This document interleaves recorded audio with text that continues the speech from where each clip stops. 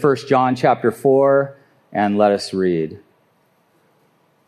Beloved, let us love one another, for love is from God, and whoever loves has been born of God and knows God. Anyone who does not love does not know God, because God is love.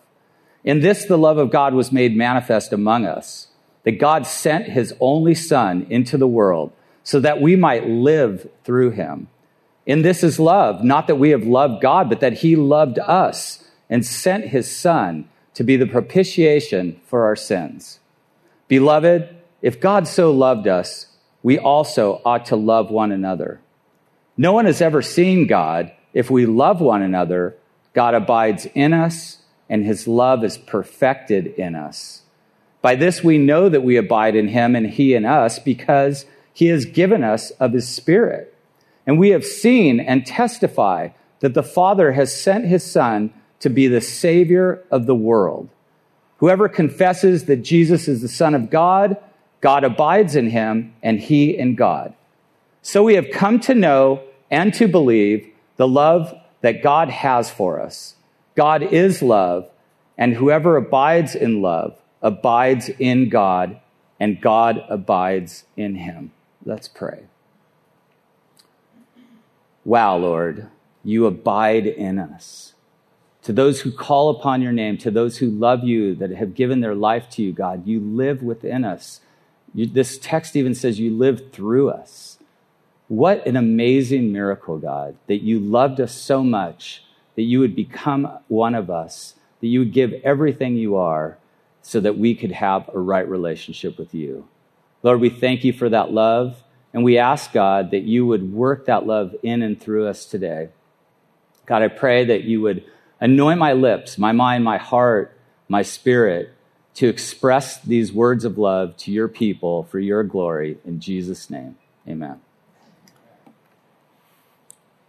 What do you think of when you hear the word love? Some might think of romance. Maybe you've watched The Notebook 100 times. My daughter has.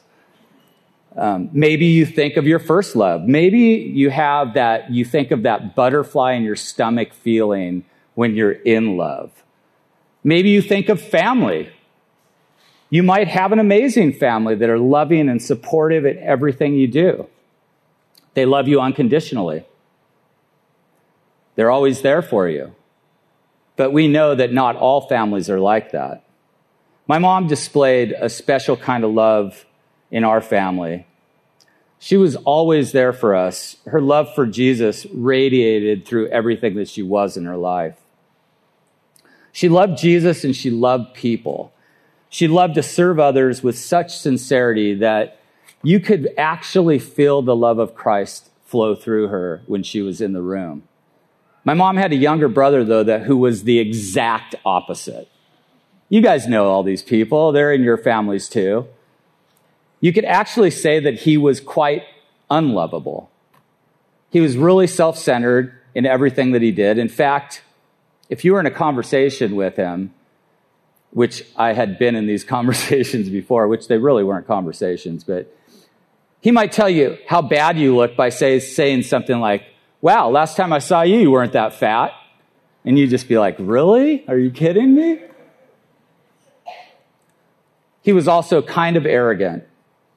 Every conversation had to revolve around him. So if you weren't talking about him, you didn't have really a lot to talk about. But because he was single, my mom, bless her heart, would always invite him to holidays and family gatherings. It would usually end up the same way. It'd go something like this.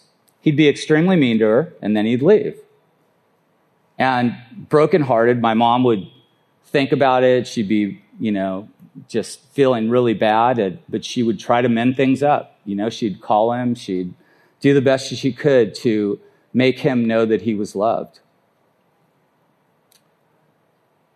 Her heart for my uncle was for him to know Jesus and to know that by her love for him.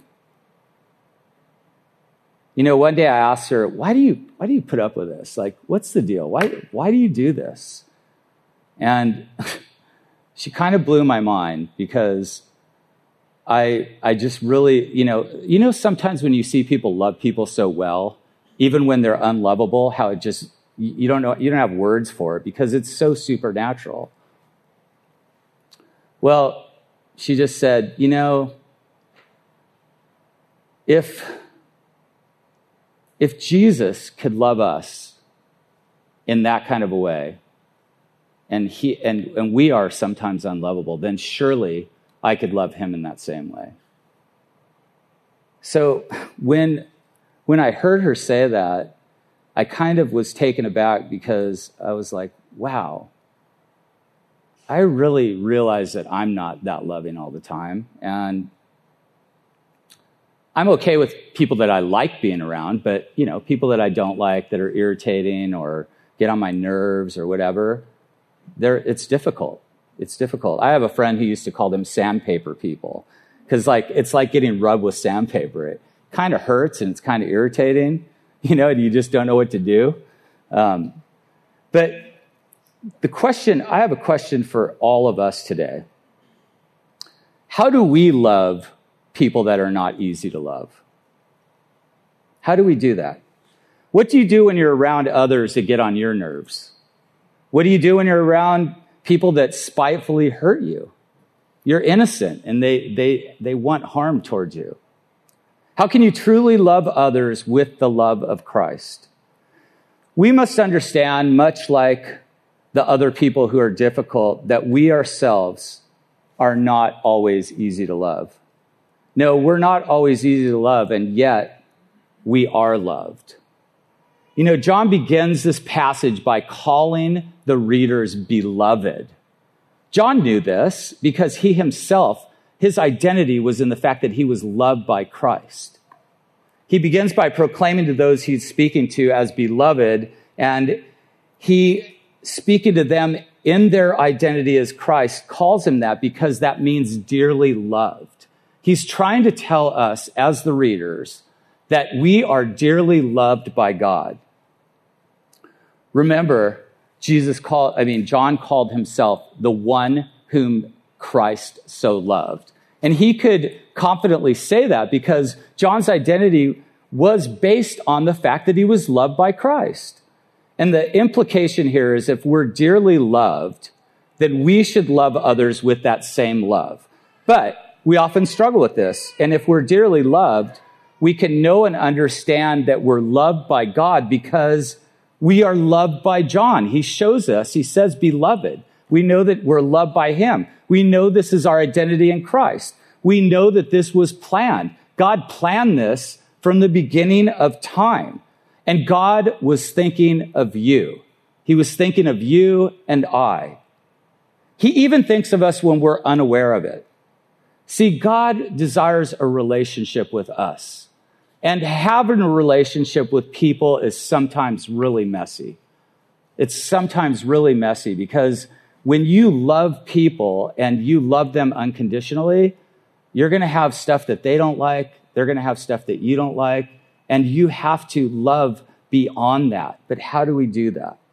We can also know that God loves us by knowing that he manifested his love towards us. What does that mean? He gave his love towards us by sending his only son into the world. And he did that so that we might live through him. Think about this for a second. Jesus living through us. How could that be? How can he live through us? Well, how can it be that we as believers actually live through God? God lives through all those that believe in Jesus for salvation. And if we as believers live through God, we must rely on him for everything. Everything. See, that was his plan from the beginning. When the original plan was, when Adam and Eve were in the garden, was for them to walk with God in the cool of the day, to live with God, to receive from God, to get everything they had need of from God. Sure, God used them and gave them a purpose and a plan. He gave them the plan that they would be co-creators with him, that they would serve and love each other, that they would take care of the planet, that they would cultivate the land, that they would do all these things. But yet everything was completely set on the fact that they needed God for everything in their life. We were created for that. So if we live through God, we also have the ability to love through God. But we're so quick to see ourselves as desiring love even when we're unlovable. Isn't that true? Don't you sometimes go, why don't they love me? I'm so good. I'm so kind. I deserve that love. We think of ourselves like that. 1 Corinthians 13, 4-6 tells us that love is not envious or boastful. Love is not arrogant or rude. Love does not insist on its own way. Love is not irritable or resentful. Love does not rejoice at wrongdoing. Wow. That kind of throws us all under the bus, doesn't it? This is our dilemma. We desire to be loved, and many of us are just like my uncle. We want others to love us even when we're unlovable. We actually think that we deserve it. We're loved not because we're lovable, but because God is love. That's why we're loved, because God is love. And he loved us first. We love him because he first loved us, right? Amen? Amen. So if love is from God, this love is being spoken over all who are dearly loved, which John calls us, right? And that comes from God. Our capacity to love also comes from God's capacity to love because he is love. We have this great capacity for love and to love. But we're so self-centered. We're so set on what we want. It just becomes really difficult. You know, the love doesn't inherently come from us. Our identity as believers is completely based on the fact that God's love is for us. So, we who are with God are loved by God. And we understand love is from God, and whoever loves has been born of God and knows God. John comes back to this point that the only way that we love is if we're born of love and we know God. He's the one that perpetrates this love in our hearts. The main evidence of our faith is that we love, right? They will know us by our love for one another. That's what the word says. So when people walk into this church, they should see something supernatural, shouldn't they? Shouldn't they see like people loving each other like they've never seen before? They should leave here going, wait a minute, this is not like the world. A lot of people think in churches that we should emulate the world, that we should look like the world so we can draw people to us. God says the opposite. He says your love for one another should be the supernatural thing that people see when they walk into a body of God. That they should see that love of God. Why is that? Because we're born of God. This is why Jesus said we must be born again. We actually have to be transformed, do we not? Last week, it was so amazing last week at the baptism to watch people transformed by God making a public statement that they love Jesus. How can they do that? Because the love of Christ is in them. They can't help but do that. They can't help but express to the world, I love Jesus. It's too hard to hold in. So, he says that we're born again, and we're transformed into a new life when we believe upon Jesus. And now we know God because we know Jesus. So, going back to our text, it also says, if we do not love, we do not know God. If we lack the capacity to love, God says we do not know God. That's a hard one. And the reason why is because, once again, God is love. God is love. So if God is living in us, if he's active and living through our lives, if we have come to believe that Jesus is our Lord and Savior, then his love will flow through us. And what does that mean? It means that love encapsulates all that God is. Love is the language God uses to show us his divine nature and care for all of humanity. How can we truly know that God is love? Like I said earlier, from the beginning. That was his plan for us to know that he's love and that his great love is better than anything there is. The love of Christ is better than anything you could own, anything you can have, anything that you can do in this world. It really is. Houses and cars and stuff, that's cool to enjoy, but it's not as good as God. It's not as good as his love. It won't satisfy you. It won't do what only his love can do. Through humanity, God's love reaches out and is fulfilled on earth. So his plan was to partner with us through humanity to reach out to the earth with his love. What do you mean by this? Stay with me. Stay with me on this. God's love reaches out to the world through us. What a statement, right? What a statement. That he manifests his love in us, that the world would see that love and desire him, not desire you. A lot of people have that in their mind, right? That they think, oh, if I love people, maybe I can get something from them. Maybe if I love them this way, I'll get this job promotion. Maybe if I do this, I'll be able to hang out with them and they're cool. So, I'll do that.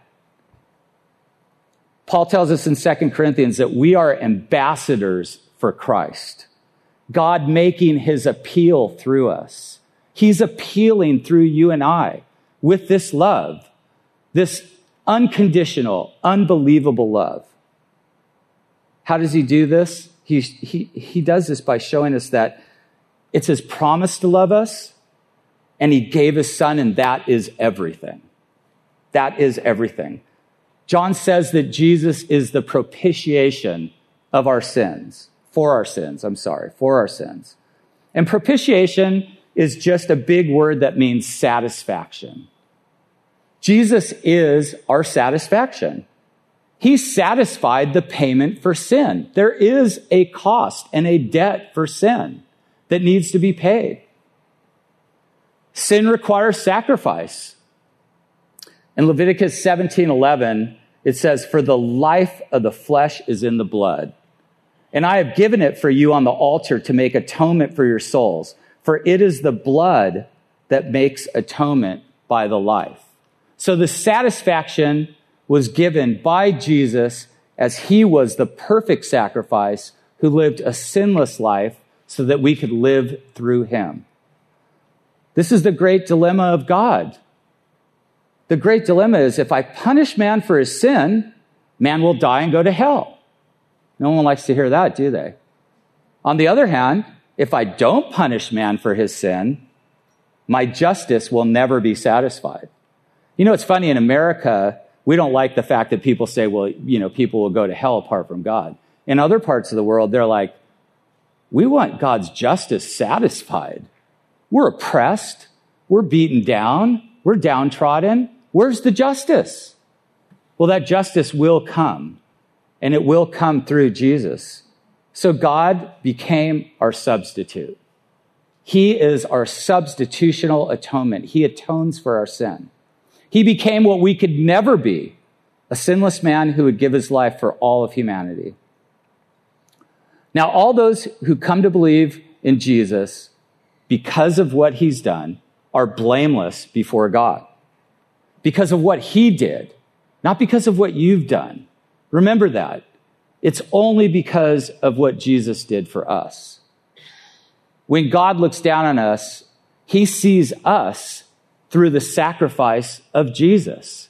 He doesn't look down and you go, oh, Nick, yeah, man, you're kind of a jerk. What are you doing up there talking to people about love? No, God looks down on me and he sees Jesus. That is a miracle. Ask my wife. She will tell you.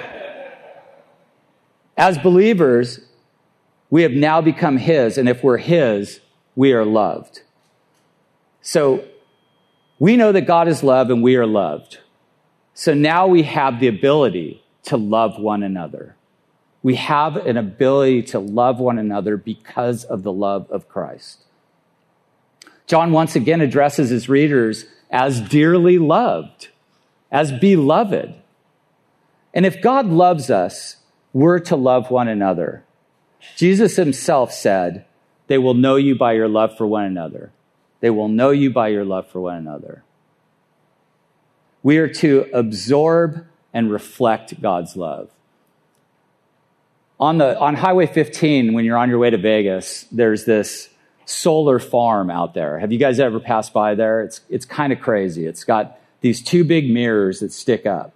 And these mirrors, they reflect the sun to a thermal station that heats water or whatever it does. I'm not exactly sure, but it's the largest solar thermal power station in the U.S. I don't know if it's the world, but these mirrors reflect the light to create the source of power or energy.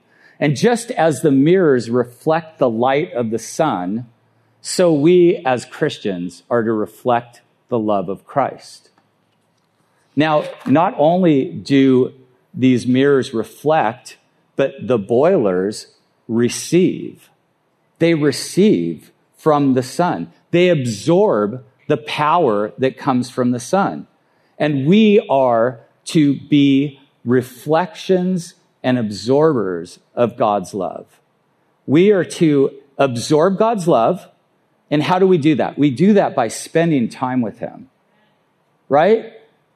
If you have a best friend and you never spend time with them and you don't know anything about them, can you say they're your best friend? That's hard, right? But sometimes people do that. So if God has the power to allow us to love unlovable people, to love people that are sandpaper people, to love people that are arrogant and rude, to love all these kind of different people, how can we do that? Only by receiving from him. By receiving the power that comes from him. Paul also tells us in 2 Corinthians that we have this treasure in jars of clay to show that the surpassing power belongs to God and not to us. So he gives us his power, this ability to love and to live through him. But he gives it to us because it's from him and he is love. So let us not only be recipients of God's love, but also reflectors of God's love. Let us reflect the beauty of who he is because we've received, right? So let's receive. Let's spend time with Jesus. Let's receive and absorb that love so that we have love to give. I spoke to you earlier about God's love being our greatest need and also to seek a right relationship with others.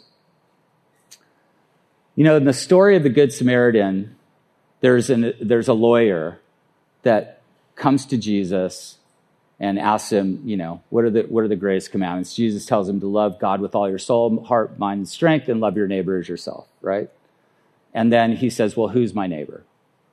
And Jesus says, well, there was a guy who went out on the road. He got beat up. He got mugged. He was left for dead on the side of the road. One guy came by that was a Levite. Another guy came by that was a Pharisee. They both walked on the other side of the road. They saw the guy laying there, but they didn't want to defile themselves because of his condition. But then there was a Samaritan that came by, and the Samaritan, who was hated by Jewish people because Samaritans were half-breeds, they were frowned upon. He comes over, and he not only bandages the guy, but he sends him to an inn. He pays for the inn. He goes to the owner of the inn and says, any charges you have, I'll take that upon myself. So at the end, Jesus says, Who of these were the neighbor to this man? And he says, the one who showed mercy. And he says, so you also show mercy. So we also show mercy because of the mercy God has given us. Mercy is not getting what you deserve. We don't deserve what we have. But God wants us to have it. He wants to bless you. He wants you to know that he loves you unconditionally, and he does this through Jesus. Jesus is the one that does all these things.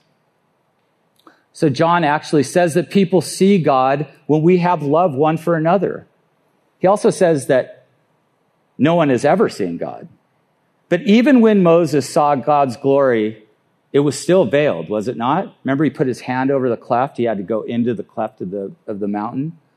And even though Jesus is Lord, the glory of God was veiled in Jesus' humanity. He became a man, so he's 100% God and 100% man. But it wasn't his glory as God's glory. God told Moses, if you look upon my glory, you'll perish. I think that's because his glory is so beautiful and his love is so great. I don't think our bodies could handle it. You know, if you really think about it, have you ever sensed the love of God in an experience in your life? Probably, I don't know about you, but when I got saved, when God's glory came into my life, when his love came into my life, I was floored, man. I'd never experienced anything like that. I never knew that love could feel that way, that love could be that deep, that it could resonate in my heart in that kind of a way. And that's the kind of love that God wants us to experience. That's what he wants us to see. So people get glimpses of God through us when we love and serve others the way Jesus did. When we think about that love that I just explained, and we serve others with that same kind of love, what do they do? It kind of leaves you dumbfounded. Have you ever had someone do something really beautiful for you when you know you didn't deserve it? When you know that it's like, why are they doing this? I'm kind of a jerk. Like, why are they blessing me like this? That's the kind of love that God has for us. That's the kind of love that Jesus has for us. That's the kind of love he wants us to experience in and through him. So, if we love one another and God's love abides in us and is perfected in us, John says, what does that mean? That his love is perfected in us? Well, the word perfect means complete or fulfilled, which means the goal of God's love is not to be simply poured out on us, but to transform us and work through us to love others. Isn't that incredible? That he wants us to be transformed in that kind of way that we can love others through that kind of love. So then, we've come to believe and know God's love for us because of Jesus. If Jesus is abiding in us, we have a great capacity to love others because Jesus abides in the Father and the Father abides in Jesus. And when we abide in God, and God is love, and we are abiding in his love, and God's love abides in us, then we can do this. We can serve others. We can love others. I know I'm using a lot of words here, but simply saying, if we believe upon Jesus, he lives within us and his love lives within us. And because God loves us when we don't deserve it, we can love others when they don't deserve it. Because God loves us when we don't deserve it, we can love others even if they don't deserve it. When we love those who don't deserve it, people see God abiding in us. When we love one another, God's love is fulfilled through us. Like the glory of God the people saw in Moses. Like the glory of God we see in Jesus. Now we can love one another as we forgive others, just as Jesus forgave us. Now we have the ability to use our time and resources to meet the needs of others, to lay down our lives, just as Jesus laid down his life for us. Now we can actually give our lives away because Jesus gave his life away for us. He's done everything. He gave everything.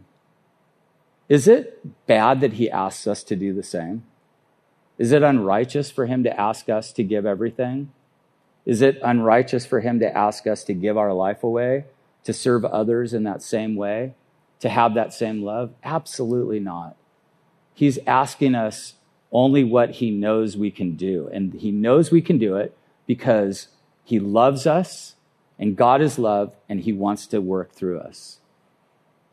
Jesus says to us, greater love has no one than this, than someone lay down his life for his friends. We can love because we've been loved by God. We can love because we know Jesus, and Jesus is God, and God is love. We can love one another because Jesus lives through us, and his love works in us to love others the way he loves us. Such incredible love. Such a remarkable thing that people that are unlovable can be loved. That people that are unlovable can love. That God can work through us in such a majestic way to show his glory through us, through mankind, through humanity. That he can do that because he is love. Let's pray. Lord, we just thank you for your great love, God. And though, Lord, we don't understand how great it is, we don't understand the depths of your love, we can through Jesus. Jesus, you gave us everything that we have need for. You gave everything for us. You've made a way, Lord. You've made a way. You've sacrificed all that we could have all. You've given all that we could live through you. You've loved us so we could love others. God, help us today to do that, God. We need you. We just can't do this alone, Lord. We can't do this on our own. So we humbly come before you and we say, Lord, forgive our misgivings and work in us through the love that you have for us, that Jesus gave. Lord, do things through us that we could not do through ourselves, that you would be glorified. Lord, live through us that other people would see the glory of God and desire you. Lord, we thank you that we can trust in you for this, that your love is real, and that you love us, God. Be with us. In Jesus' name, amen.